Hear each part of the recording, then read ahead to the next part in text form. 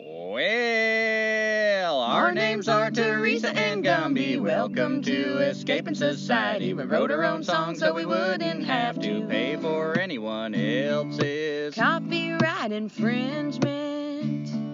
And we live in a van and we eat from the trash, making this podcast hoping for cash. You better listen up, cause we probably won't last, cause we can't compete with nonsense. Hypnotizing nonsense.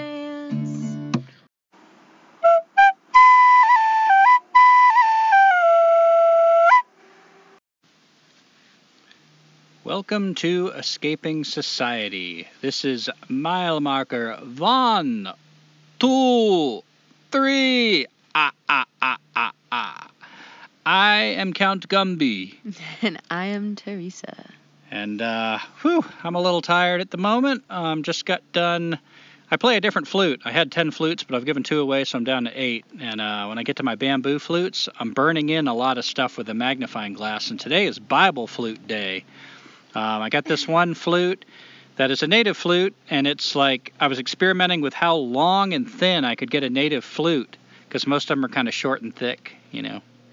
And, so it's got a really pretty sound. It's an F sharp, and I happened to find a cross at a crucifix, a really nice one, at a car wash that we happened to be at that day. So I attached it to this flute, and it became the Bible flute. And I've been, like, burning in verses from the Bible that especially Teresa has been finding that she liked and wrote down into the back of this flute, and it's really cool. If anybody found it, they'd think I was like this fundamentalist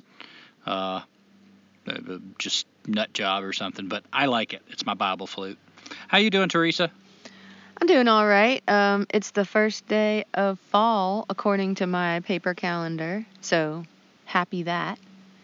And it is windy today. Oh my goodness. Yesterday morning was blustery, and today it has only stopped for like an hour or two. Clouds are flying by. And it's funny that this is the autumn equinox, because it's like nature knows it. Like the nuts are dropping like crazy. Probably before we get done with this podcast, one of us is going to get conked with an acorn. Yay. Oh, and yesterday was the first day. I thought this was really special about the towhee. You tell about it, because I think when you know about it, you know how the birds are. Yeah. You know how them birds are. Well, let me tell you about them birds. We've been at our campsite for, we've got like one more day left. It's been 2 weeks at this campsite. We've talked about that. But it's been pretty quiet. We see a bird come through now and then. But yesterday, for the first time, we've heard them a couple times in the bushes, but for the first time, a male rufous-sided or eastern towhee came to visit us at the edge of our camp and was just feeding. Now, I know through studying bird language that the eastern towhee is one of the shyest birds. Other birds watch the towhee for the first edge of an alarm when there's something that is worth paying attention to in the bird world. So when the towhees disappear, they'll make just the most subtle little chip and then dive into the bushes. And then the other birds, they haven't noticed anything going on, but one of them might look up and like, the towhees have disappeared. And then they start paying attention. And so the towhees are characteristically like the most sensitive edge of an alarm because they are such a shy bird. You'll hear them scratching in the bushes, and sometimes you catch a glimpse of them when you're walking. But I consider it an extreme compliment when a towhee comes to visit our camp, because that tells me they're getting comfortable with us. After 2 weeks, they've been watching us, they've been avoiding us, and finally at least one male towhee decided, I don't think they're a big threat. Even the dog. I think he's old and smelly, but I don't think he's a bird eater. Aw. So that towhee came and was, eating. And then the towhee got chased off by an eastern cottontail. Now, when we first got to this campsite, I found a dried up puddle that had eastern cottontail tracks and mouse tracks going across it. Oh, yeah. So I knew the rabbit was around, but we hadn't seen it except right at that same moment. So I'm not sure what all this means. One thing that happens, at least to us, I think I can speak for both of us here, is the longer we're out in nature, I mean, we've had pretty much like over a 3-year barely interrupted camping trip. We've been outside a lot. But you do start seeing things in terms of signs. And everything has a significance. It's not just like, oh, look, it's a rabbit. It's like, Why is there a rabbit? Why today? Why at the same time as the towhee? What's about to happen? What has happened? What is this telling me? Is there a bear crossing through the bottom of the mountains? I just give that as an example, though I don't think that's what it is, because I don't think a bear would drive these animals to risk human interaction. I think they'd be more worried about us. Mm-hmm. But it does have some significance. Most of the time we don't know what it is. It could be a certain kind of weather coming. It could be anything. Yeah. But we know the significance is there. This is telling us something. So just like the other birds watching the towhee, they kind of pop up their heads like, oh, the towhee's disappeared. That's got significance. We watch the rabbit and the towhee appear, and our heads pop up, and we're like, I wonder why we just got visited. That's got significance. So, yeah. Is that everything you wanted to say about the towhee? That is. And I've also, and Gumby has been visited by, as well, yellow jackets. It seems like this summer especially, we've had a lot of interaction with yellow jackets, and I got stung like 2 or 3 times on my leg when I accidentally stepped on a yellow jacket's nest, and I got stung on my shoulder probably by a yellow jacket once. But you know what? I'm still friends with them, and they haven't been overly aggressive, even though in a lot of our camps we've had yellow jackets living. And when I stepped on one of the nests, it wasn't in our camp. It was on this unknown trail in the middle of the woods. Yeah, I was kind of feeling a little, what would I say, a little like superior to Teresa in a way about the yellow jackets, because she was more skittish about them, and she seemed to be more worried about them. So the yellow jackets would show up, and I'd just kind of like try to wave them off. If they were really rude and wouldn't leave me alone, I'd kind of like, actually pop them. Like not try to hurt them, but just like more aggressively, like get. And they wouldn't sting me. I've learned that yellow jackets, unless you step on their nest, aren't as hostile as their reputation sometimes implies. So I was kind of feeling like I have more of an affinity with the yellow jackets than Teresa, but then she put me to shame the other day. We were sitting there eating, I think, sandwiches, and the yellow jackets would keep getting on our food. Right now is what I call the September blood drive. The insects get really bad at the end of summer. I call it the blood drive because mostly I'm referring to the blood suckers, the little black flies, the little no-see-ums, the mosquitoes. Mm-hmm. Depending on where you're at, there's probably some blood sucker, maybe ticks, that suddenly spikes around September. And it's because they're getting ready for winter. They're either going into hibernation, they're dying, they're feeding their young. They feel an urgency. They feel autumn coming, and it's like, man, we got to move. We got no time. Like, we need to get that protein from the blood. We got to go in there and get it. We got to, like, protect our investments. Like, they're really aggressive. They're playing Wall Street out there. Yeah, or in the case of the yellow jackets, a ham sandwich. Yeah, well, I was getting back to the yellow jackets, but I want to explain why I call it the September blood drive, because it also includes insects that don't steal our blood, like yellow jackets. They also are feeling this urgency.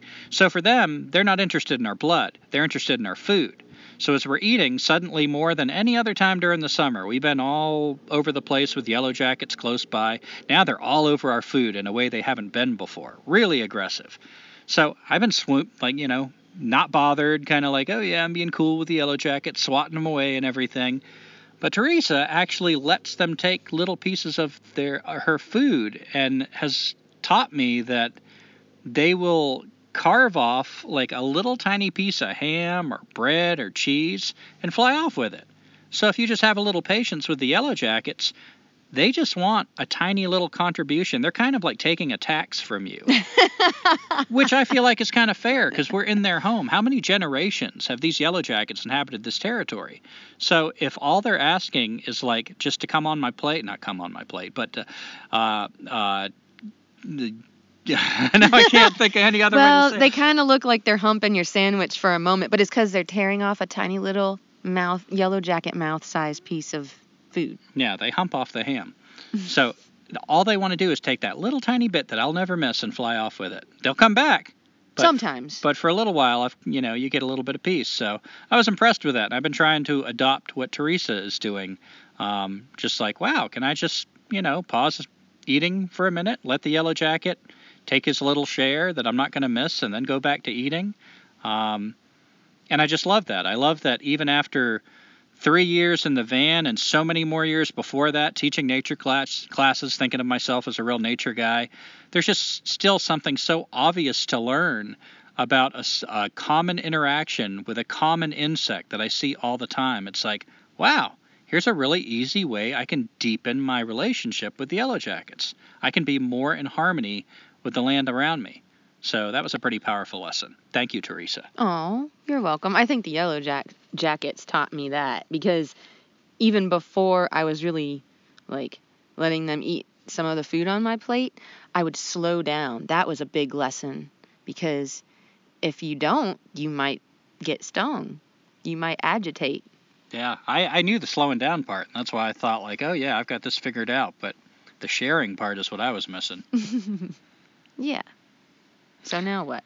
Well, I got a lot to talk about, but jump in there if you want to take it in any other direction you want, Teresa. But I wanted to see if you wanted to say anything about Go Grocery. You had mentioned that the other day, so. Speaking of ham sandwiches, well, we met, actually a couple people have told me about this place in the mountains of North Carolina. I don't think it's anywhere else, but it's called Go, which stands for Grocery Outlet, and everybody calls it Go Grocery. And it's only in a couple of like bigger towns or cities in western North Carolina. And at first when I heard about it, I was like, it's just kind of like one of those hodgepodge grocery stores that may or may not have what you want. And sometimes the stuff is like even out of date, and not a little bit. Like there was this one thing that was like guacamole salsa that was over a year out of date. But they were asking like 10 cents for it or something. But they do have stuff that's not out of date, or maybe it's like about to be out of date in a month or two. And the prices are fairly low, like $1 or 50 cents or, whatever, 25, 33 cents for things. So it's kind of like if a dumpster diver decided to open up a grocery store and sell the stuff from the dumpster. But it's also like a treasure hunt. I think, Gumby, those were your words. Yeah, one of the things you said that stuck with me the most about Go Grocery, and you probably have a store like this near you by another name possibly, but at first Teresa just dismissed the store because you go in and you have like, I want to buy this thing, and it's not dependable. It's not dependable they're going to have that thing. It's going to be up to date. It's going to be for a good price. But it's a fun store to go into to see what is offered. Almost, I'd say every time that we or you, Teresa, have gone in there, you found a treasure. There's something that's like, wow, I want that. Or there's something that you already knew you want, but like, wow, look at the price on that. Yeah. So if you just go in there more like looking for a treasure, like a fun store, rather than going in there for your 5 staples that you need to get, that's the kind of store it is. So that's a little treasure we found in the mountains this summer. We don't have that down in the lowlands. And it's really good for snacks, because as prices go up everywhere on basically everything, you can still at those locations, Go Grocery, you can find like bags of Terra, Terra root chips that are usually at Walmart like $4 a bag for $1. And they're in better shape than the ones at Walmart. I don't know how, but they're like the bag's all full of air. It's puffed up. You go to the ones at Walmart and they look like they came from the dumpster. Mm-hmm. Well, I took us to the aisles of Go Grocery. Well, where do you want to take us next, Teresa? I guess I'll kind of segue into the food pantry that we went to twice now. And this last time... Oh, can I preface this? Okay. Okay, there's a little town called Spruce Pine, and we really like this town. It's a small mountain town. It's one of those towns that are conveniently near the Blue Ridge Parkway, and one of the first things we noticed about this town that was kind of a little off, a little strange, was we went to this one park, and it seems to be the main park in town. Riverside Park. Riverside Park. I think it's the main park in town because the couple of people that we just happened to like say good morning to or get to know their face somehow, we saw them all in this park. So it has to be the place to go. So we're doing the little walkway, and there's this book. I've seen more of these. It seems to be a popular thing, but a book in Spanish with brown-skinned people, presumably Mexicans or South Americans, Latinos. We used to call them Hispanic, but I don't know what the term is now. I know not to call them Latinx, so something other than that. Mm-hmm. But it's written in Spanish, and you can push a little button, and it will talk out loud to you. So, in a way, it's kind of cool. You know, I've always thought it's kind of sucks that we're the one country that seems like we're less bilingual than it seems like any other country. I think it's cool that people learn other languages. But it does seem a little strange, you know, like here we've got our language that's the dominant language in this country, and it's just right there in the park, and it must have cost some serious money. Like I said, It's got a button that talks to you out loud, and I don't mean just one place. I mean like placed throughout the trail, like pages of this book. Yeah, each page has, now it had an English button and a Spanish button on two separate poles with a giant brown metal pole with a little tiny silver button. Now, I don't want to get sidetracked here. That was no biggie. I thought that was kind of cool in a way, like I said. Just a little strange. The thing that kind of puts it in a more negative context is the other part of the park for me. There's a big garden, beautiful garden. And while we were there, we saw a bunch of young white, mostly white, no, I'd say all white that I saw, young white people that were part of, I would presume, a church. Some of them were wearing like Christian shirts and stuff.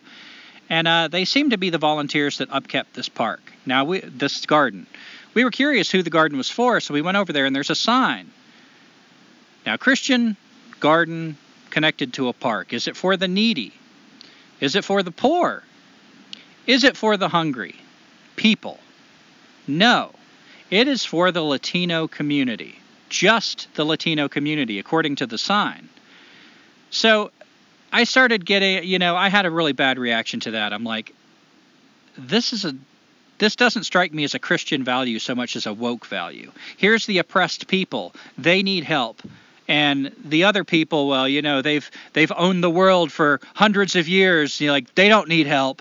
They need to be working in this garden and growing food for the Latinos for a change. I see the irony. Yeah. So it was and we're in the Appalachian Mountains, that if you look at statistics, and Teresa looked this up, I think a year ago, related to another podcast we were doing, one of the poorest groups, poorer than the national average for blacks or any other group in this country, are whites living in the Appalachian Mountains. There's more poverty in that community than any other group that I'm aware of. And right in the middle of this is a garden growing food specifically for Latinos. Now, I'm going to say something, I know this is going to come as a shock to the audience, but I'm going to say something that might be perceived as a little racist.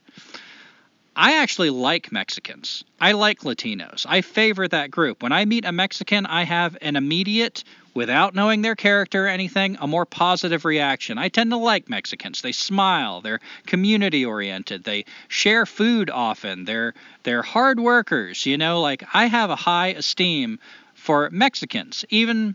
and that's a prejudice statement, even though I'm saying a positive thing, because I'm making a blanket statement. Yeah, generalization. As if there's no assholes among the Mexican community. It's equally prejudice as saying I don't like another race, like Chinese, as if there's no good Chinese people. So I just wanted to put that out there, because it's not about I don't like Mexicans. It's about, why are we targeting one group of people? One thing I have noticed about Mexicans is they're coming to this country as opportunists. Just like most of our ancestors did at one time. If you're white, your ancestors came here as opportunists. This is just the next wave of immigration. So, a few generations along, if they don't go back to their own country, the Mexican descendants will say the same thing. My ancestors came here as opportunists. There was opportunity here in America. They wanted to make money, and they are making money. They're buying new vehicles. They're getting good jobs, and even the jobs that we might not consider that good, they can take it back to Mexico and send it back to their families, and it's worth 5 times as much. They're making this work, and I don't fault them for it. Right. I'm not saying... That's what people come to this country to do. Yeah, I have no problem. I would probably be doing the same thing. Now, that doesn't make me pro-open borders and everything, because then there's another problem, the competition. Then you just turn America into this, resource just to be exploited as if it was a field and there's a swarm of locusts. Something does need to be looked at there. Interesting. I'm not pro just open the borders and let everybody in, but I'm also not anti the people that come over the borders. They see an opportunity, and just like most of the rest of us, they seize it. So I don't hate on them for that. I do have a problem with the people that made this garden and selected one race of people and said, this is the race of people we want to help. I don't care if you're hungry. I don't care if you're poor. I don't care if you're needy. I care if you're hungry, needy, poor, Latino. No, I don't even care if you're hungry, poor, and needy. Yeah. I care if you're Latino. Yeah. So that's the preface I want to give, which takes us to the food pantry at an otherwise really awesome Catholic church. And if you could share your experience there, and don't forget to leave out the details of that barefoot preacher. I thought that was pretty cool. Don't forget to leave it out. I mean, don't forget to include it. Okay. Okay. So yeah, we went to this food pantry a couple weeks ago, and they gave me some more information that like the next week, because you could come every week. They're going to have not only a cookout with hamburgers and hot dogs and all the fixins, but they're also going to have this produce truck with fresh produce, as well as their regular food pantry. So it was going to be like a 3-in-1 stop. And yeah, so did the food pantry inside, awesome stuff.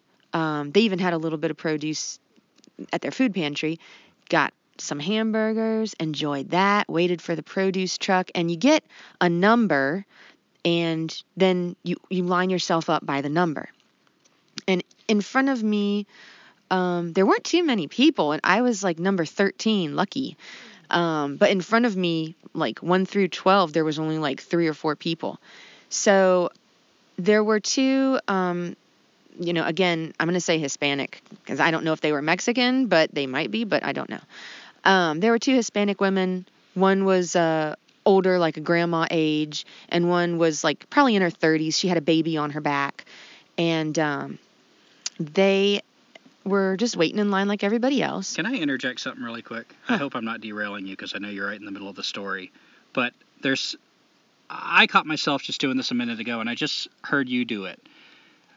Don't you feel kind of bad when you're saying, like, I don't know where they're from, maybe they're Mexican, like you're supposed to know, like there's kind of this pressure, like...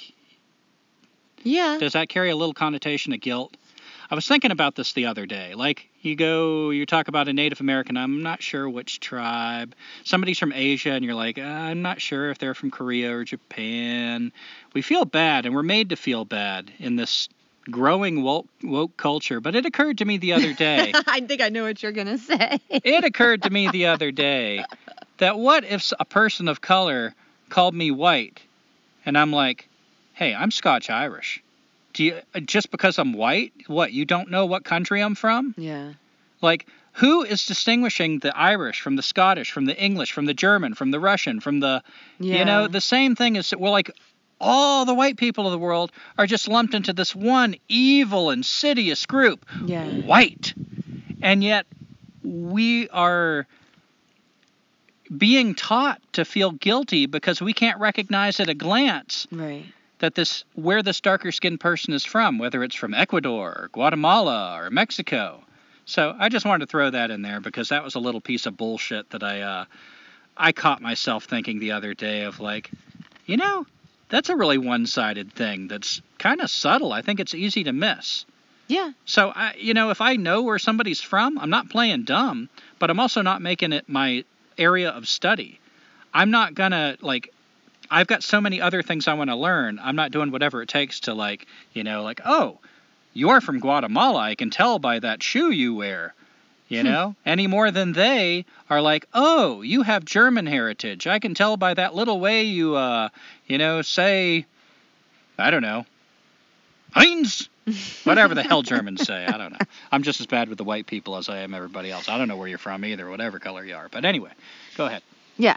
So, again, in front of me, 2 Hispanic women, and they were waiting in line. And I noticed that the older woman had 2 of the numbers in her hand, but I thought, well, maybe they're waiting on somebody to show up to claim that number. And so the produce truck finally got there and set up, and the produce was absolutely beautiful, like the freshest corn I think I've had in decades, and just a lot of other things. Bell peppers, there were bananas, organic bananas. I don't think I've ever bought organic bananas because they're too expensive. But here they are, cases and cases of organic bananas, as well as other produce. And so these Hispanic women are, going through the line, and the younger one asks one of the volunteers, how many can I have? And this volunteer, young white woman, I'm not sure where she's from, probably in her 20s, she's like, you can take as much as you want. And so they were, going along, taking tomatoes and stuff. And they got towards the end of the line and the bananas, and the young woman pulled up their giant brand new looking Ford F-250 with the name of their remodeling company on the back window, and started loading up cases of bananas, the entire box of bananas, not one or two bunches or even 10 bunches. I mean the box, the whole entire giant box. And so one of the priests or whatever for the church came over, and I guess he had noticed, and the other volunteers hadn't, and he was starting to ask people all right, how many of these bananas do you want? And right near the bananas, the older lady, the older Hispanic lady, she was taking boxes of jalapenos. And the priest was like, no. You can have some, but we need to share. And the old Hispanic woman was she said in Spanish, which I studied, but I really have very little ability to speak anymore. But she said, Americans don't like spicy. And that was her justification for not sharing the boxes and boxes of jalapenos she was taking. And the priest, to his credit, did say, well, I happen to like spicy food, and I'm American. But nobody else really spoke up. But I was the next one in line, and I took 6 jalapenos because I like spicy too. But I thought it was very interesting. I had to tell Gumby this story because nobody else in the line was taking that much. And it just seemed it's really strange that nobody said anything, at least until the end of the line there with the bananas. So, yeah. I don't know. Gumby, you got anything else you want to say? Oh, and the priest, he was barefoot. And somebody asked him, where are your shoes? And he said, I gave them up 25 years ago for Lent. Yeah. Yeah, I have my good days and bad days. And, there are days when I'm just not up to dealing with people at all. I hang out in the van, and Teresa goes, in these food lines and stuff. So I wish I'd have felt more social that day, because that sounds like an interesting guy. I would like to have known, wow, when you gave him up, have you actually not worn a shoe at all for 25 years? I mean, and a preacher, so presumably he's going to church and preaching and everything barefoot, which, awesome. Yeah. Last time I went to church, I went barefoot. I was trying to make a point. Yeah. It was a long time ago. I think I was teenager, early 20s. But, yeah, somebody talked me into going to church, and we went in there, and I don't remember if my friends were barefoot. I think actually Shannon, who writes in sometimes and has given us donations, listens to this podcast. I think she was with me, but we might have both been barefoot. But we walked in there, yeah, and they were really nice. To their credit, I thought I was going to make this big point about, God made the ground and everything, and so I want to touch God's creation. But no, they just gently asked, why are you barefoot? And when I explained it, they were like, wow, okay. Yeah. They were actually welcoming. They were trying to walk their walk. So that was a good experience in church.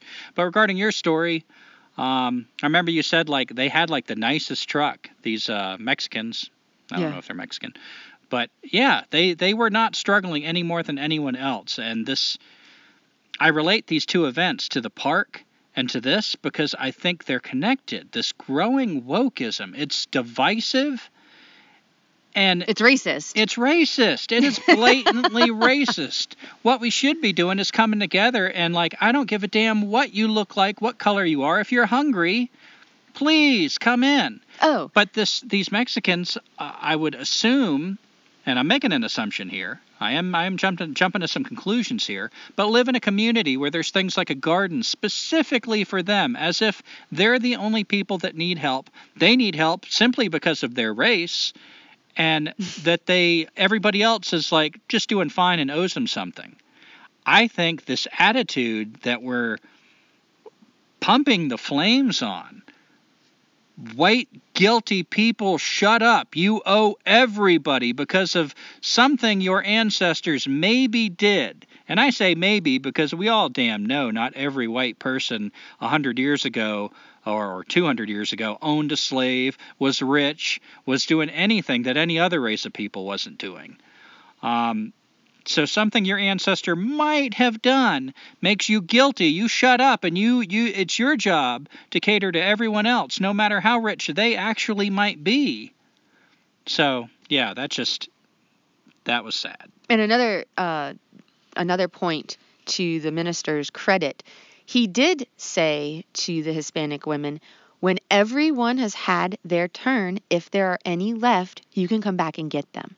So he wasn't holding back. He wasn't trying to be like, no, we're going to let this produce no Americans are going to take it. We're just going to let it go bad because, you've had enough. No, he said, we share. We're coming together to share this food. Yeah. This is our third episode coming back from our supposed retirement of doing podcasts. And there's a couple things that keep coming up. So I want to address one of them. One of them is Christianity. Because of Teresa reading the New Testament and everything, we've been really re-exploring Christianity. So we're not going to church or anything like that. Yeah, we're not. Neither one of us plan on becoming Christian. We just find a lot of interesting things in this old religion that happens to be around us. And the other is racism. So I want to try to clarify my view of racism. It's about time for us to cut to a break, but I'm going to try this before we do. I believe all of us are a little racist, and I believe that's okay. I think we see people as groups, and that has kept our ancestors alive, and it also helps us.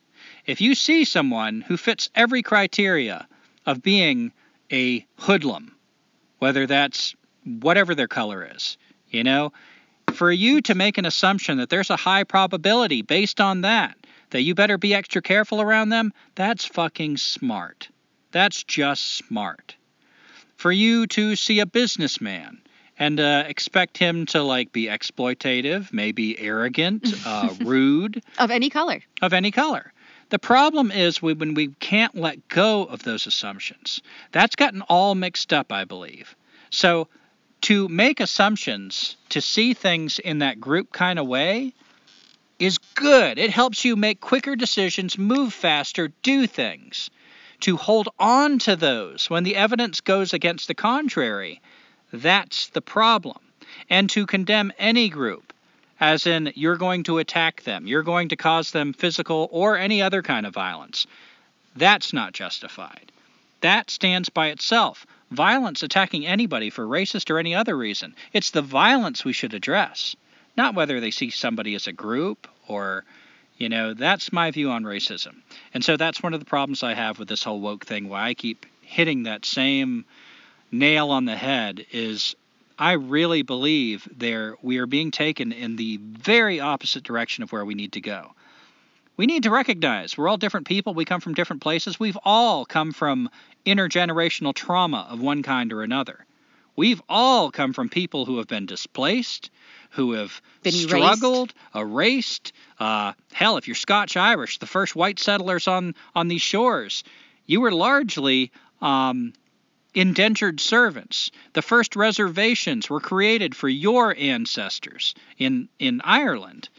You were coming from intergenerational trauma. To focus on one group as if they have it, and the other group as if it's been Candyland for the last fucking 1,000 years is nonsense. Yeah. It's utter fucking nonsense. And the sooner we let that go and quit focusing on, here's the race that needs help, here's the race that owes everybody, then we can start looking at human problems. And that's what we have. We have human problems. And if you get together with any group of people, if they're not fucking woke, so that usually means poor people, not the little actually privileged people, but poor people. You get on a job, you're working with black people, Mexicans, white people. They all know they have common causes. This shit doesn't come up. Not the way it does on college campuses with the actual privileged people of all kinds of skin colors. And even them, it's tempting to, here's the privileged people. They also come from families with intergenerational trauma. So Anything you want to say about your views on racism since I opened that door? Well, There's so much there to explore that I feel like I trip over my words. But, if somebody asks me if I'm racist, I don't know how to answer anymore. Because like I just said, I think we're all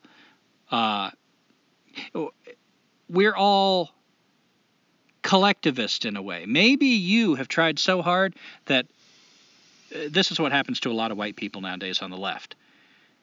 You have tried so hard to address your racism that now you see race just as strongly as any racist does, but now you grovel before people of color. You believe they are all oppressed. You are eager to make friends with them.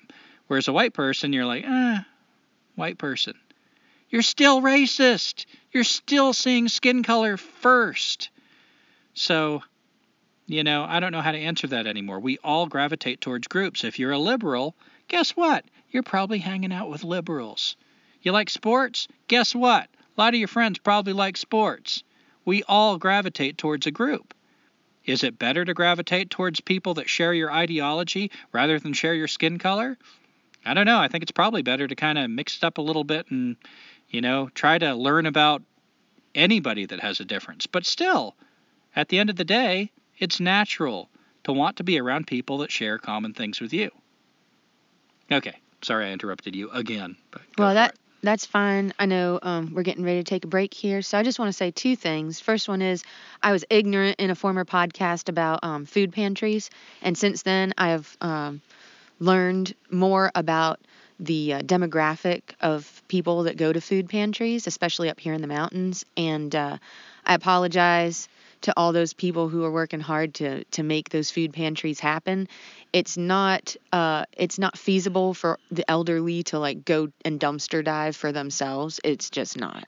And so I had said in a former episode, like, why don't they just leave it in the dumpster and let people just, be free and get their own stuff? Because there's 86-year-old women that can't dumpster dive. That's why.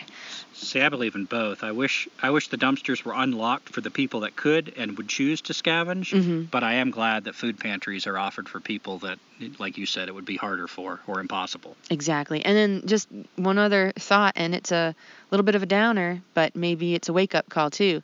Y'all wokies about to start a race war. So when we get back, maybe we'll talk a little bit more about that in a different context. But yeah. For every action, there is an equal and opposite reaction. So you might want to stop your bullshit. That's all I got. Yeah. Okay, we're cutting to a break, and now a word from our sponsor.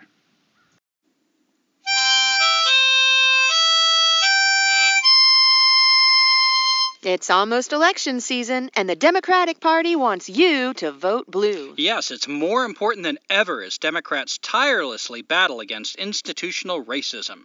We finally hope to challenge the tyranny of old white men with our candidate, Uncle Joe Biden. He's older and whiter than anybody. Fight fire with fire, eh? But wasn't Joseph Stalin's nickname Uncle Joe? Not according to our fact checkers. And disagreement is fascism. Many of you may be unaware of the proud history of the Democratic Party, beginning with its founder, President Thomas Jefferson. Democrats have always adored oppressed colored people. I believe that's people of color. Not according to our fact checkers.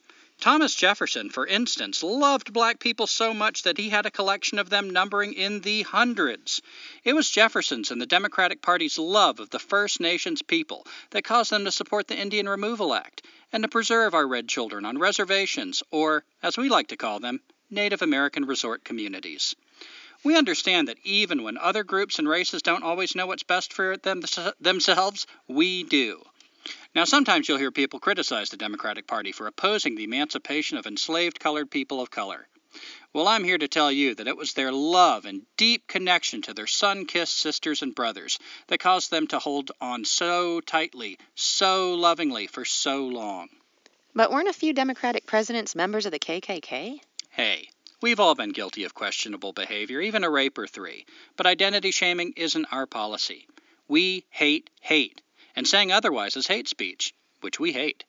But we shame and accuse people of rape all the time. Not according to our fact checkers. When we do it, it is called speaking truth to power. To say any different is victim blaming. Today, we, the Democratic Party, from the security of our inclusive gated communities, continue to celebrate our long association with oppressed peoples. Unless they're white. Those white devils can burn in the Christian hell of which I am far too educated and progressive to believe in. I can confidently say that all white people are evil, and all black people are noble and 100% right about everything. For here at the Democratic Party, we train ourselves daily to judge people not by the content of their individual character, but by the much more visible and reliable color of their skin. This is how you fight racism. But what about Mark Robinson or Clarence Thomas? They're white. Holding any other view is a microaggression. But Blah, blah, blah, blah, blah, blah, blah. It is urgent that we stop the conservative extremists from keeping our colored children from exercising their science-given right to vote.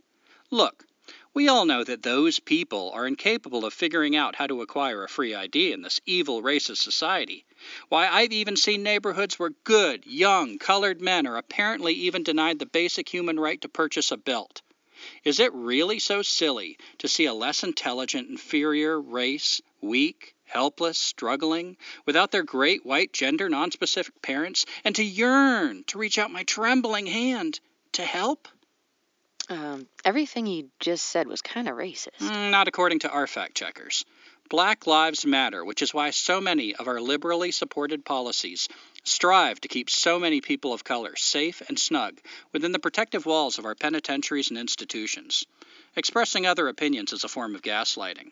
If we were crazy, I assure you, we'd be more than happy to let everyone know it. We support diversity and inclusion. Unless you're not one of us, then we hope you die. We support my body, my choice. As long as you make the right, approved of choice. Bodies making wrong choices will be publicly shamed, canceled, prevented from basic human rights, and confiscated by the state for reindoctrination. And the Republicans and insurrectionists will stop at nothing to ruin our good name. They've even accused us of hating babies, which is ridiculous, hateful. And in actual point of fact, a form of literal physical violence. We love fucking baby. We fucking love babies, even gross unborn ones. Here at the Democratic Party, why, just this morning, I used a precious little fetus to wax my electric car, and I gotta tell you, you've never seen such a brilliant shine on a Prius.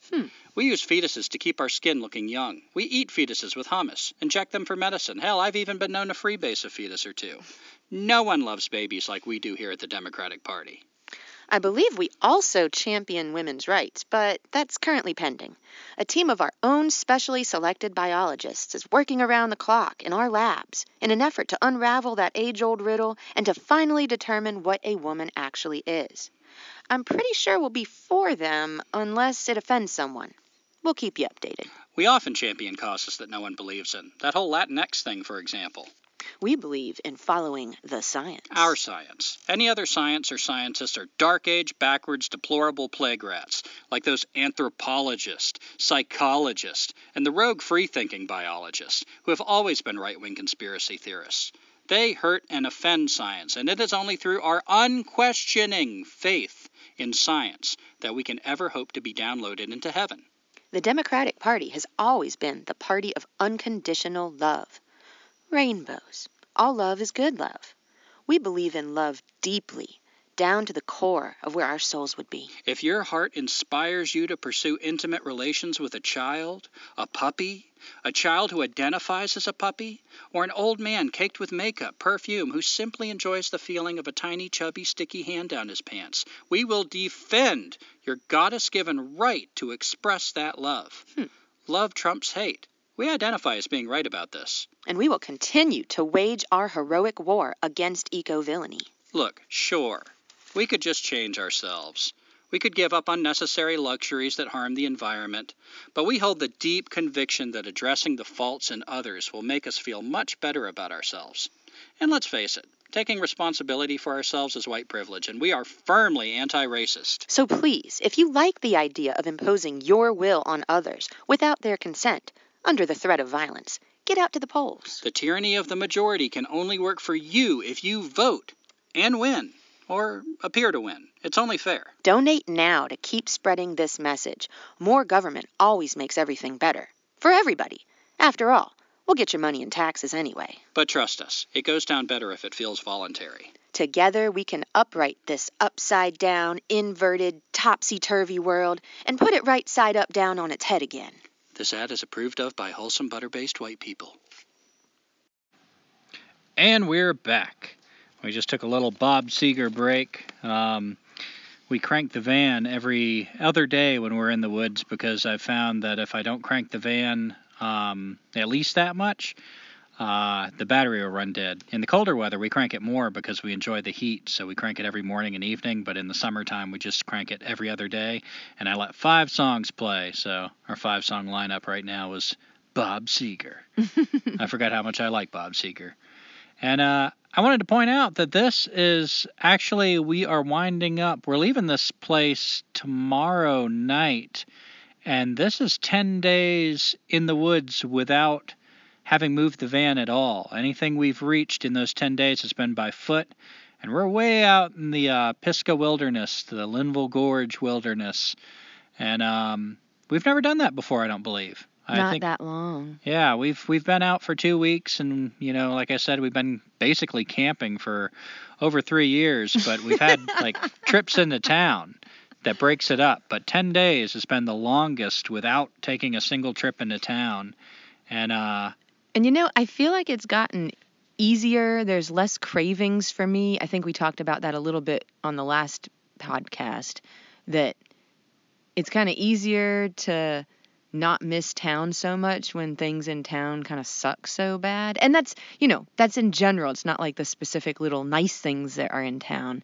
that we find. But yeah, I'm not having like a whole lot of food cravings. Oh, right before we recorded the podcast, the first part, we had our little tortilla cheese pizzas that I've been making. Oh my God, those are so good. They are. Over the campfire. Yeah, and being out in the woods for 10 days, like this far out in the woods, feels a little surreal. I'll hit these walls now and then, but not like I used to, where you kind of feel a little stir crazy, like cabin fever without the cabin. You kind of feel like, I kind of want to just do something else. But I've noticed that they are very small waves now. Like, even calling them a wall, it's more like just kind of a moment of that goes away. And my feeling as this winds up is more, not dread. Dread's too strong of a word, but I'm going to miss this place. Like, I feel like I have more and more acclimated to being in the woods. Like, eventually, yeah. And eventually we'd run out of food, we'd get hungry, and then we'd have a really good reason to go looking. But we've got a source of water. We've, got basically everything we need out here, and it just feels really peaceful. And that peacefulness becomes such a background that it's easy to overlook until you leave. And man, when I get into town, oh my God, it's just so overwhelming, and more so. I'm more and more, I don't know if this is what rewilding feels like, or if it's just, part of my wiring of antisocial behavior or what. But since I brought up water, let's go there next. Yeah, because last time we spoke with our listeners, we were doing this dry. Yeah, doing it dry. No Vaseline, baby. We were just going in there, like sandpaper. So we, you got a stink bug. It's like a little parakeet sitting on your shoulder. All right, Stinky's got a cracker. They're not as cute as yellow jackets. Yeah, hope it's not the beginning of another plague. We've had the stink bug plague. But oh, get it off of me because it's tickling. Man, I don't want to touch your stink bug. Oh. All right. Anthos gone somewhere. It does not want to touch you either.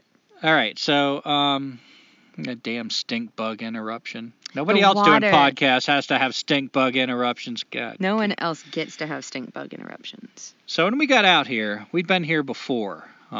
We hadn't been at this exact campsite, but we'd been about like maybe 5 minutes away, if that, at another campsite close by. So we had a general idea of the area, and we knew that this would be unusual for us because we wouldn't have easy water. We always, just like the little liberal signs in the yard, water is life. Water is life. So we almost always try to base ourselves near water. Water helps us do so many things. Easier, yeah. Yeah, but we decided this time, it's the end of summer, our last 2-week campsite, we're going to try something. We're going to be near this awesome view and, focus on the view and just test ourselves. What happens if we don't have a source of water? So, ironically, we've known this place to be quite rainy. It was rainy when we got here. and parked at a parking lot before we found the campsite. The very first day, we had a light shower, gathered, a little bit of water off the tarps. It was a light shower. Not a single damn drop of water since. Yeah. So almost 2 weeks without water, which is, in our experience here, unusual. It's pretty dusty. Yeah, it's dusty. So we are kind of wrapping our minds around that, and one of the things I've learned to do, and I think I mentioned this before, is every other day I go on a long hike. So we do a 15-minute walk down the road every morning and every evening, 15 minutes back. So if we're on a road and there's no trails, let's just go one way on the road in the morning, go the other way on the road in the evening. If there's a trail, then maybe that's another one. But wherever the routes kind of dictate, we'll do 15 minutes away from camp, turn around, come back towards camp. And that gives us kind of a feel of about a half-hour radius around our camp, walking distance. And it's usually, even with hills, it's usually somewhere around 0.6 miles. Yeah, those are our resources within that 15 miles. It's where we gather firewood. It's where we pay attention to where the medicinal plants are. If one of us gets cut, where's the yarrow, for instance? Gets stung by a bee, where's the plantain? We pay attention really a lot during that 15-minute walk. We scavenge the campsites in that 15 minutes. We kind of consider them part of our extended yard. But every other day, I've been going on a longer hike. So this has been really important, I've discovered this summer. I might spend, we might spend up to 4 hours, 2 hours walking out, 2 hours walking back. But anyway, we found a source of water that was 40 minutes walking away, down a really steep hill, and of course back up a really steep hill. With the water. Jack and Jill, man. It was doable, but it was kind of like, we might do this as we need it, maybe once or twice a week to gather water, because this is going to be grueling. Walking up this mountain for 40 minutes carrying a backpack full of water. But it was a blessing. Right. We were glad. We were like, we didn't know there was any water accessible. Now we're kind of excited. Well, 40-minute walk, it's something, but, we can do it. And we're kind of looking at this site like it's a test. I thought it was a test of survival. What do you do without a source of water? What else do you know how to do? How can you make things stretch? Can you bathe every third day with just a little bit of water poured in a bowl, a little bird bath? Is that enough? Do you feel like you're getting dangerously unhealthy only bathing that much? Those kind of things. And for me, how do I cook? Like I mentioned, I think the first podcast back, or, what do I cook without water? How do I keep the dishes clean? How do I keep my hands clean? I mean, I use hand sanitizer, but yeah. Yeah. So we went on another one of our long hikes going the other direction from that 40-minute walk down to the water. This was about 4 days ago. 2 minutes past our turnaround point. Keep in mind that, we walk 15 minutes, and then I find some kind of landmark like, okay, this is 15 minutes out. This is where we turn around. We don't have to time it anymore. So every time we take a walk, it's like, oh, there's that weird drainage pipe or whatever. Here's where we turn around. So we walk this road. Now we're going to go past our turnaround point, walk really far, see what we can find. 2 minutes past our turnaround point, we find the most glorious, beautiful spring. So if you're not good at math like me, that's 17 minutes walking away from camp. And this is going up a hill, so when we fill up the water, we're coming downhill with our full water. It was such a blessing.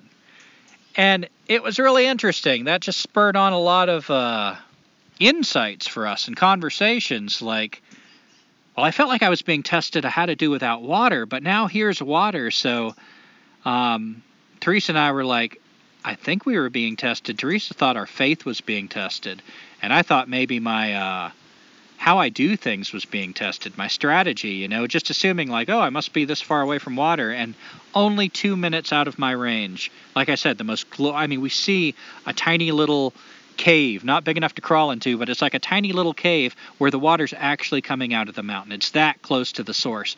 And it hasn't rained for 2 weeks, and it's still pouring out like a faucet.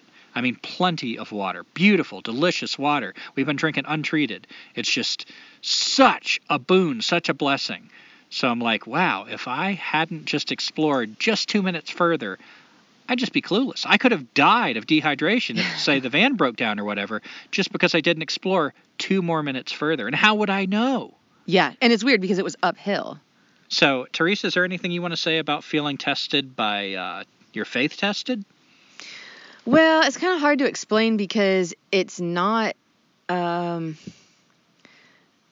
mean, it's not like, religious faith or anything like that. I guess it was kind of more like, well, we found water 40 minutes away, and we were grateful for that.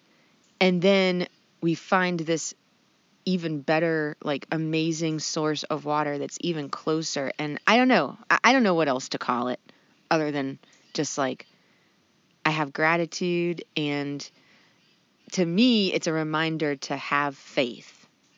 I don't know how to say it otherwise. I would almost consider it a religious faith, because that's one of the things I began thinking of at the spring, and you brought up the word I was going to bring up, gratitude. Mm-hmm. I think the foundation of all good religions, and maybe every religion has the possibility of being a good religion, is gratitude. It's a way to keep feeling thankful. God, Teresa and I have talked about, do you believe in God? Do we believe in God? And to me, that's the wrong question. It doesn't matter so much whether you actually believe there's a God, whether you picture an old man or a big orb of light or whatever. It doesn't matter if you believe in the God. The question is, how does it affect your life to believe in a God? Does believing in a God cause you to live better, or does it cause you to be a worse person? So, to me, kind of personifying this universe in a word, God, kind of gives a focal point for my gratitude. I've got somebody to thank. I've got somebody to feel like, oh, this is a challenge. Who issued the challenge? God. I have no fucking idea what that means. I don't know what that means, but it gives me a focal point. Just like when I meditate and I follow my breath. The breath itself is important and it isn't important, but it's a focal point. So, yeah, that spring reminded me of gratitude. I felt gratitude before I found the spring. I felt gratitude when I thought I'd have to walk 40 minutes up a mountain because of the water that I found that was close by. And then to find the spring of fresh water just floods, a flood of gratitude, a flood of thankfulness. It was a religious moment for me. Mm-hmm. It was definitely a religious moment for me. And you mentioned in the first part of this episode about the signs, and the morning before we found the spring? Yeah. There was this... Go ahead. No, go ahead. I've talked a lot. You tell it. There was this couple that were camping, and because we have Sherlock, there's like a dog at their campsite, so we kind of have to be careful, they don't get in a fight or whatever. And the guy was just getting ready to leave in his pickup truck from the campsite, and his girlfriend and the dog were still there. And we walked maybe, 3 to 5 minutes more past their campsite, and then walked back. And as we're walking past their campsite back to ours, we see this guy in the truck. And he thought that for whatever reason, he thought that like his dog had followed us, and it was actually Sherlock, our dog. Anyway, the point being, he said, "Oh, I went to go get water. I thought like you were waving because my dog had rolled in something, and that's why I was going to get water because he stinks." And anyway, bye. I was like, how very bizarre that he had to like spell all that out. And then we were looking at each other puzzled, like, where the hell did he go that fast to get water? I mean, he's got a pickup truck, but this road is rough. I don't think, unless he was going 60 miles an hour and had somebody with water waiting at the end of the road, could he come back that fast? So when we found the spring, we were like, Yeah, and because of that clue, like depending on your view of, I don't know, life, signs, significance, that might just be like a random event. Like, oh, that's funny. But for us, I feel like more and more we're finding significance in things that happen, signs. So that was such an important clue. Like Teresa said, we pass people all the time and don't exchange a word. We're respecting them at their campsite. A lot of people come out here because they just want to be out with nature. They're not trying to bring people in and talk to them. But that one series of events just happened to be that guy mentioning, I went to get water. It was such an important clue. Yeah. So when we found the spring, we suspected we might find water somewhere nearby. We just didn't know we would. So it still came as a surprise. But yeah, that was really important, I felt, to have received that clue. And again, feeding into that kind of religious feeling. I don't like to get bogged down in God because it gets into just stupid debates. I've mentioned before, I read the whole chapter, St. Matthew chapter 6, but one of the things that's said in St. Matthew chapter 6 is when you pray, do it in private. When you talk to whatever you want to call God, it's between you and that. Like, don't parade it out in front of everybody. And, man, I'm seeing the deeper lesson in that right now of, like, whatever I mean by that, it's the feeling. It's the way that it causes me to interact with this world that's important. It's not when I say it, whether you start feeling like, oh, there's no God, oh, he's a Christian, oh, he's a whatever, this or that. That's not important. It's what it does for me. Right. Yep. That's the important part. So that religious feeling of like, here's a sign, here's a clue, here's a guidance, here's a challenge, here's a gift. Gifts after gifts after gifts, so many gifts. And I can say after these 2 weeks, after this summer, I just feel really tuned into the gifts. There is such abundance. I feel like these mountains, more than ever before, feel so very livable. I could live up here. There's so many resources. We find more every summer. We push ourselves further. And I am just so thankful for all the gifts. And that's one of the things when I look around at the society we're trying to escape that's missing. Mm-hmm. People don't realize how abundant what's already here is. Even if they do in theory, if you don't move towards living that, it's just theory. It doesn't mean anything. It doesn't move you. Yeah. Indeed. Any other thoughts on the spring? Well, I think you summed it up really well. I just wanted to add my little practical tips that'll take hopefully not that long. Practical tips about what? If you didn't have a lot of water. Well, let me say one more thing about the spring. One question that came up is we're at the top of a mountain. I mean the top of a mountain up here on a ridge. And there's water after 2 weeks of no rain flowing out of the top. And so please write in if you know what this is. Maybe I'll do some research myself. But the question arises, what force is it that pushes that water up? Well, I mean, evaporation? That doesn't make sense. Gravity's pulling it down. Right. What constant force is pushing water to be gushing up from a spring all the way up a mountain, way above the water table? I just realized that's a really basic, important thing that I don't know. So there's a nature mystery for you. Indeed. And now practical, stupid bullshit with Teresa. Let's bring it down a notch into the mundane. Yeah, let's talk about householding things. If you're cooking, I had mentioned in a previous episode, try to get meals that don't require water. That's pretty good, like sandwiches or tortilla pizzas. Oh my God, those are so good. But also using the water that's from cans of stuff. So maybe you don't have extra water, but can you throw in a can of green beans or corn or something that'll work with your meal that has liquid in it so that you don't have to use your precious water. And it could impart a delicious green bean flavor. And something else I do is reuse the water. So if I do have some water and I make spaghetti, for example, or mac and cheese, that water I'm just dumping out after the pasta, I could actually use that to hard boil some eggs or to help me clean up some dishes that maybe are like greasy because it's still the warm, hot water. And one other thing, I did this up on the Parkway because I was trying to conserve water. Cooking order, the order in which you cook things. I think it's an art form. I think cooking is an art form. I didn't have this much respect for it before, but like deglazing your pan. Hell, that makes it so much easier to keep things clean and not have to scrub pans for an hour.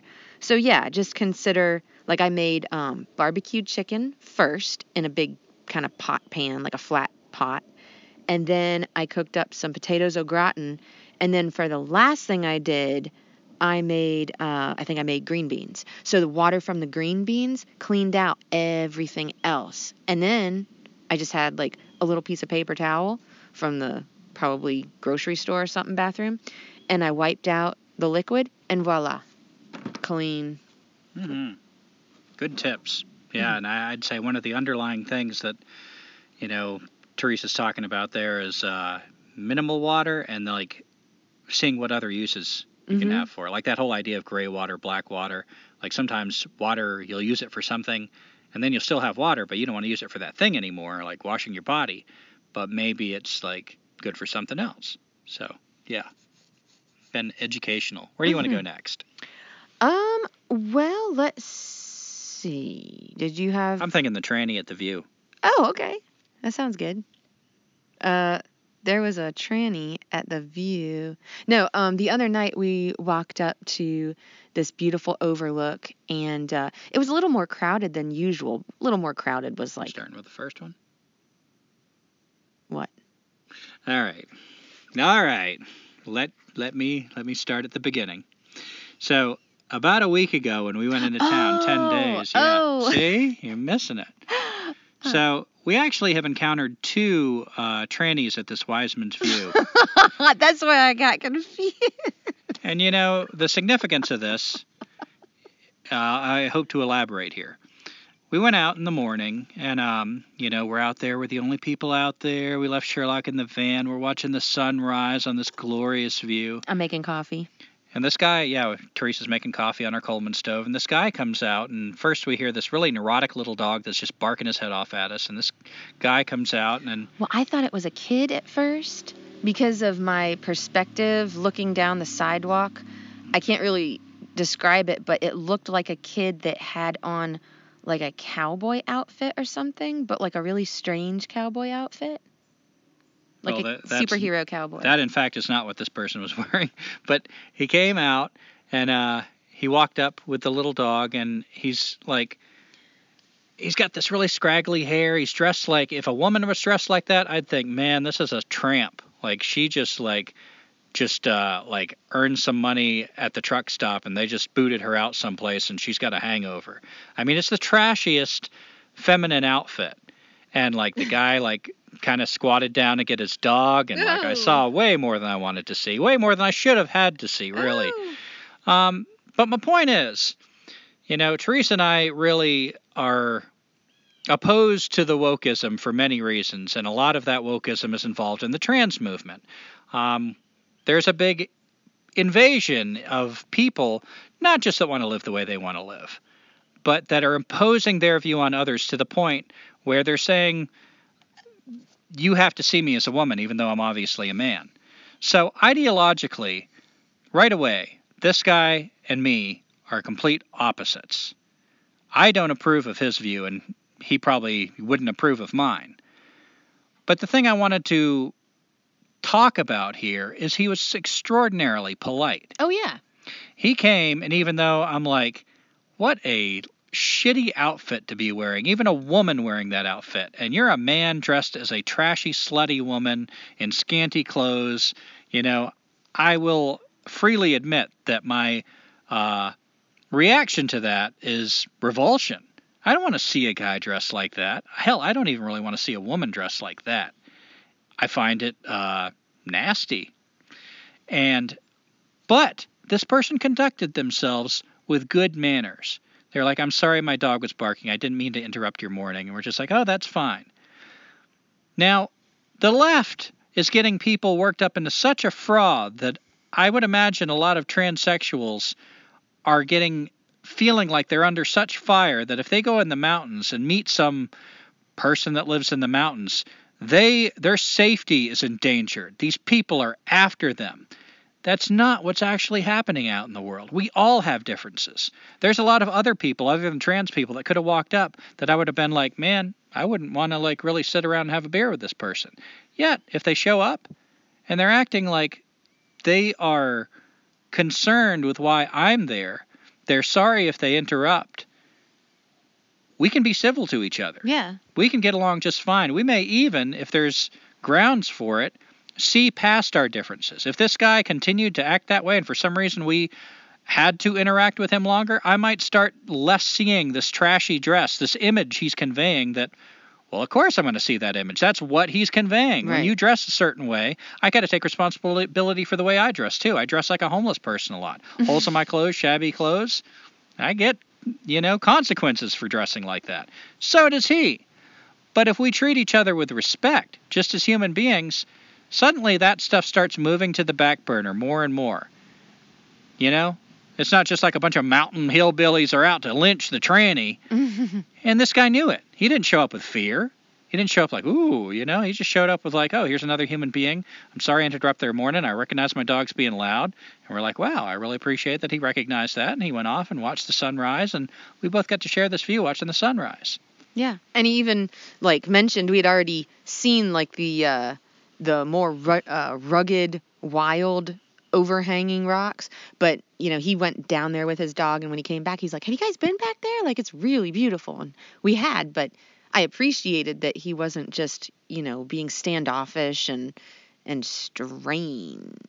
Yeah. Although who am I to judge strange, but, you know. Yeah, I really didn't need to see his little wiry bulge in his panties, but, you know, it goes a long way to be polite. I can even overlook that, it turns out. So, was it last night? Yes. Yes, last night. It's such a interesting contrast, because now it's the evening. We're taking a walk, and we're going to the same view, and it's pretty busy. And right before us, these two people get out. One looks like a student, and I think we found out he was a student from Appalachian State. And this old man gets out that looks like, Teresa described him as looking like an old Englishman or something. He's got the little old Englishman glasses.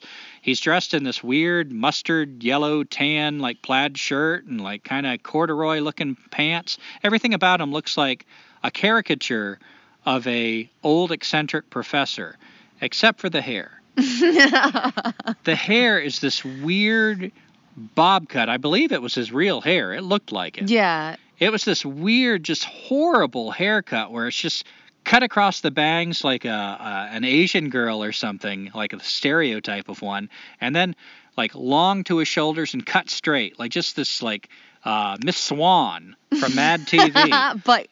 but dyed 3 different colors. Yeah.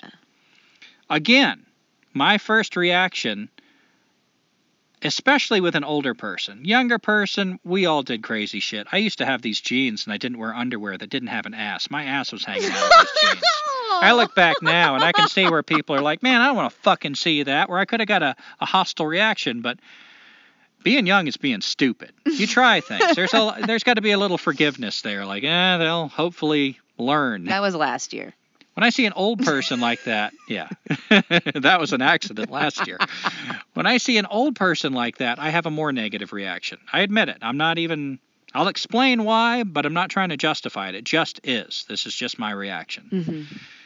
My feeling is how sad that you're at that age and that your way of trying to stand out, to create an identity for yourself and to get attention is such a juvenile, wokey way. You should be guiding the kids. You shouldn't be becoming the kids. So that was my first gut reaction. Now, like I said, what I do, I have a reaction to somebody. You know, this ties in with the racism we were talking about earlier. I don't have that kind of reaction towards a race of people. I wasn't raised to view skin color that strongly. I do have a reaction because of events and because of wokeism and cancel culture and so many other things. I do have that reaction to the trans community. I do. It just is. But I'm not going to hold it against them. If they're polite after that, we don't have to have a problem. You want to ask my views on stuff, I'll share them. If you can hear other views that you disagree with, we still don't have a problem. This guy, Teresa, ever the talkative person, which in a way I kind of admire, in a way I kind of like, oh my God, is she going to talk to every person on this trail? Well, the student had... But I admit, yeah, go ahead. The student had this weird, I don't know, like a pole or something thing sticking out of a backpack, and I didn't know what it was. It was really bizarre looking. It was very bizarre looking. And then, of course, the old man is really bizarre looking. Yeah, and I'm like, what the hell is happening here in front of me? So when I saw the really fancy, expensive movie camera, I was like, oh, are you guys making a film or something?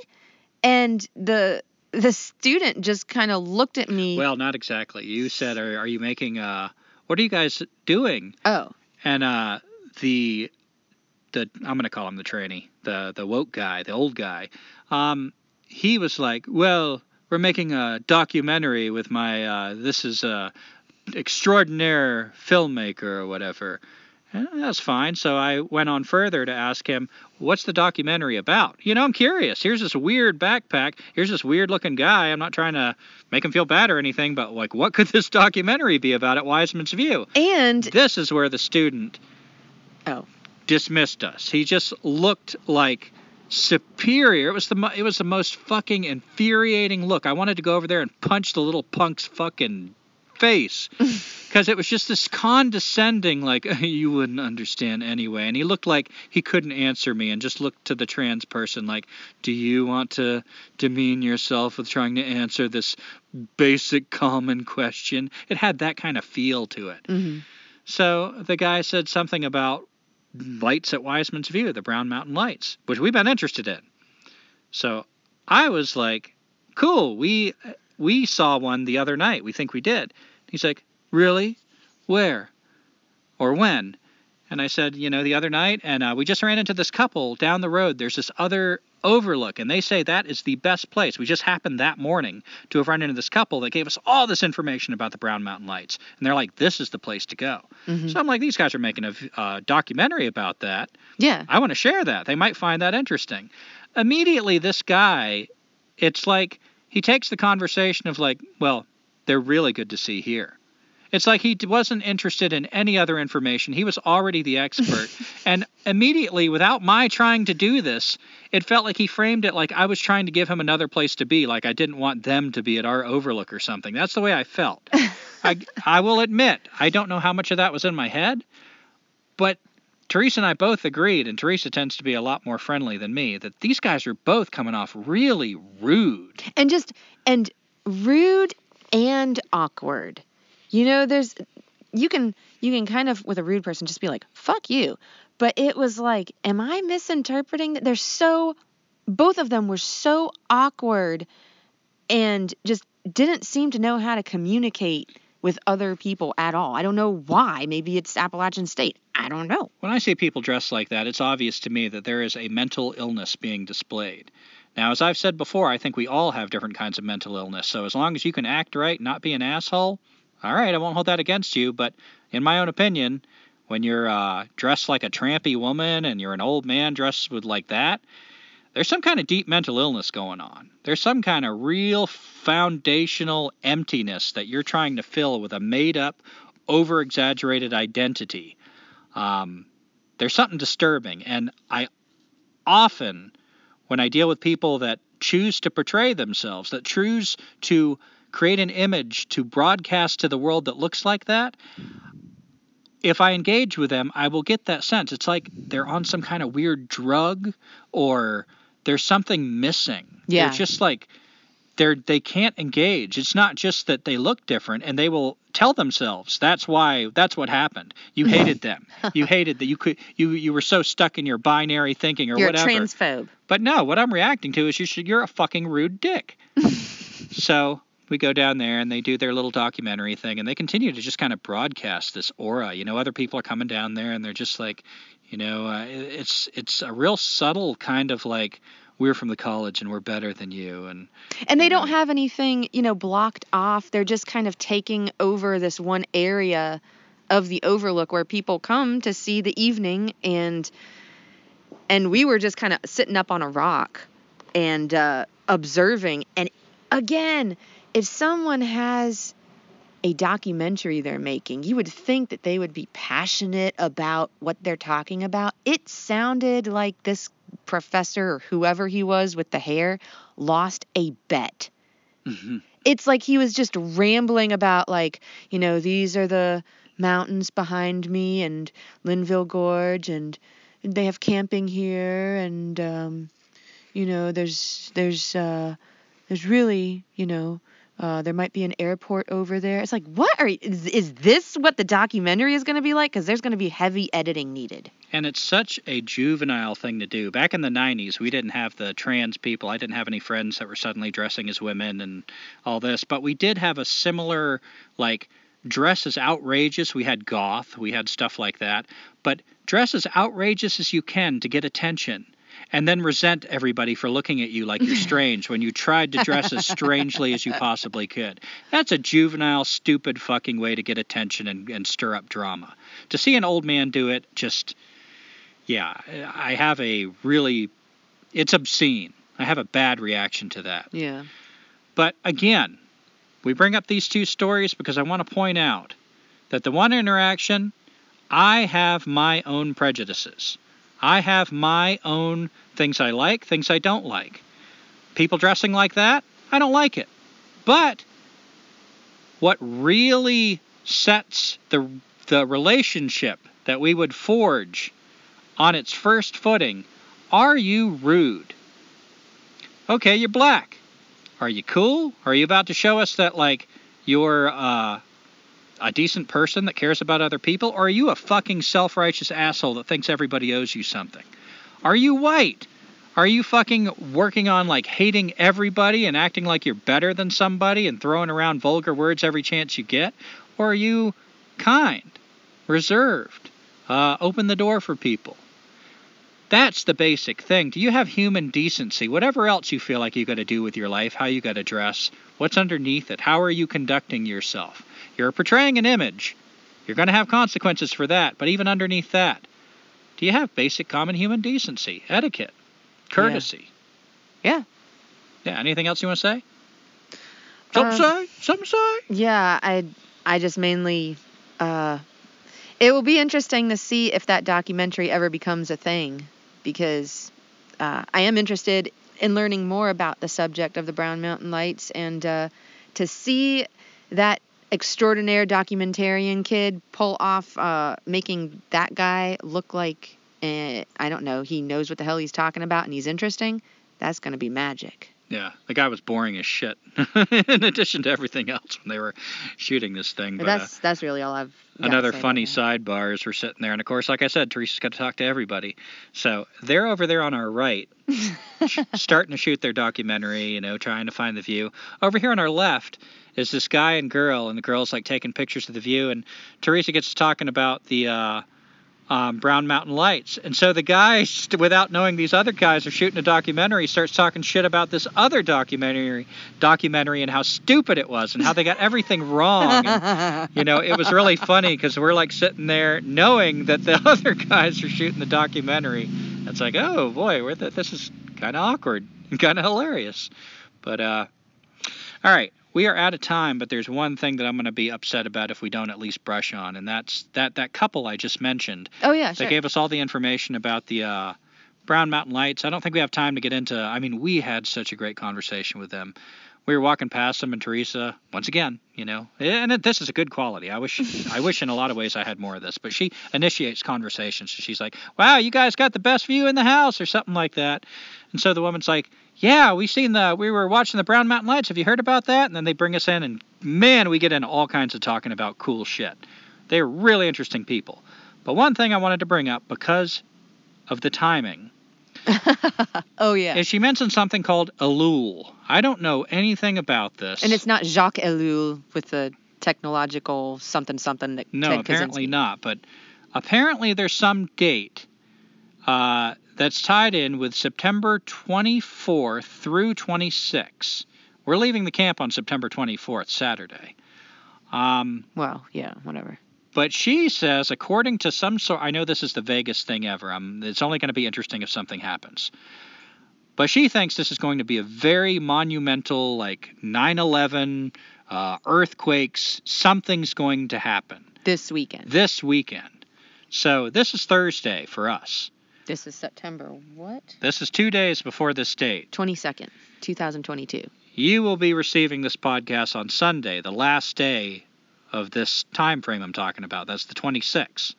But 24th, 25th, 26th, according to her, according to something's got to do with Ellul, something is supposed to happen. So I just wanted to put that out there because if something does happen, and this prediction, wherever she got it from, is right, this is going to be hella interesting. If nothing happens, well, you know, these are crazy fucking times we're living in. A couple years ago, if somebody would have started talking about some of the stuff I'm hearing people talk about, I would have rolled my eyes. I would have been like, oh, fucking lizard people. Like, But, shit has gotten so crazy that I'm trying to be open to things because crazy shit is happening. Crazy shit is happening right there on the news. So if there's crazy shit that's not being talked about behind the scenes, it kind of makes sense. But at the same time, you want to be critical. You don't want to get swept up with every conspiracy theory. We've run into one woman that's camping out in the woods that she's just run with every conspiracy theory. If it's... They're all connected, too. They're all connected, and she does a beautiful job of connecting them, but she is obviously letting the shit just suck her into crazy town. There's too many conspiracy theories. Everything she runs into, she believes. You don't want to go that direction either. You want to still maintain critical thinking, but the things these guys were talking about, I don't know what to believe, but it was interesting, and let's all wish each other luck this weekend. Yeah. All right, anything you want to say before we close out? No, I think that's pretty much it for this episode. Yeah. All right, so feel free to send us a message. Tell me what that force is that sends springs to the top of mountains. What natural force causes that?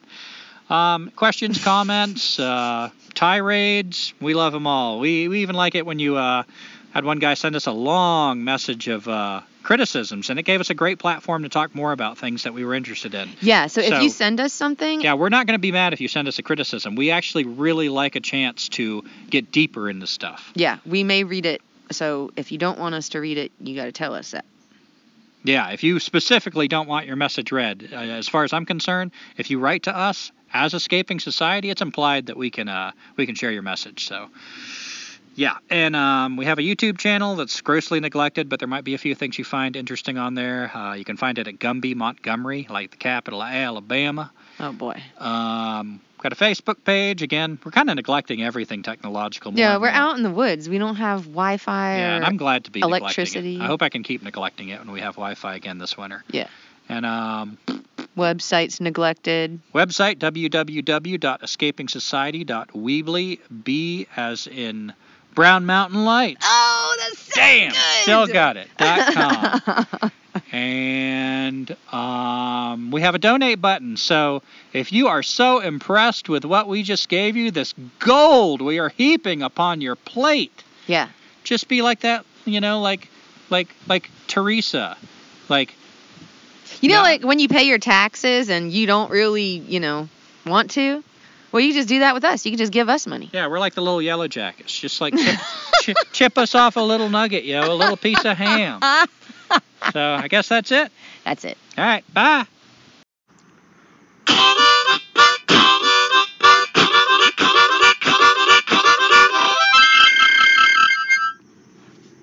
Oh, society sucks and we don't need it. It's killing your kids, so why do you feed it? They'll tell you to stay, but you don't need to heed it. You can give them the finger. There's no time to linger. So, thank you for listening to our song. It's not very good and it went kinda long. Don't care if you like it, 'cause we'll be gone over that next horizon. 'Cause we ain't got no address.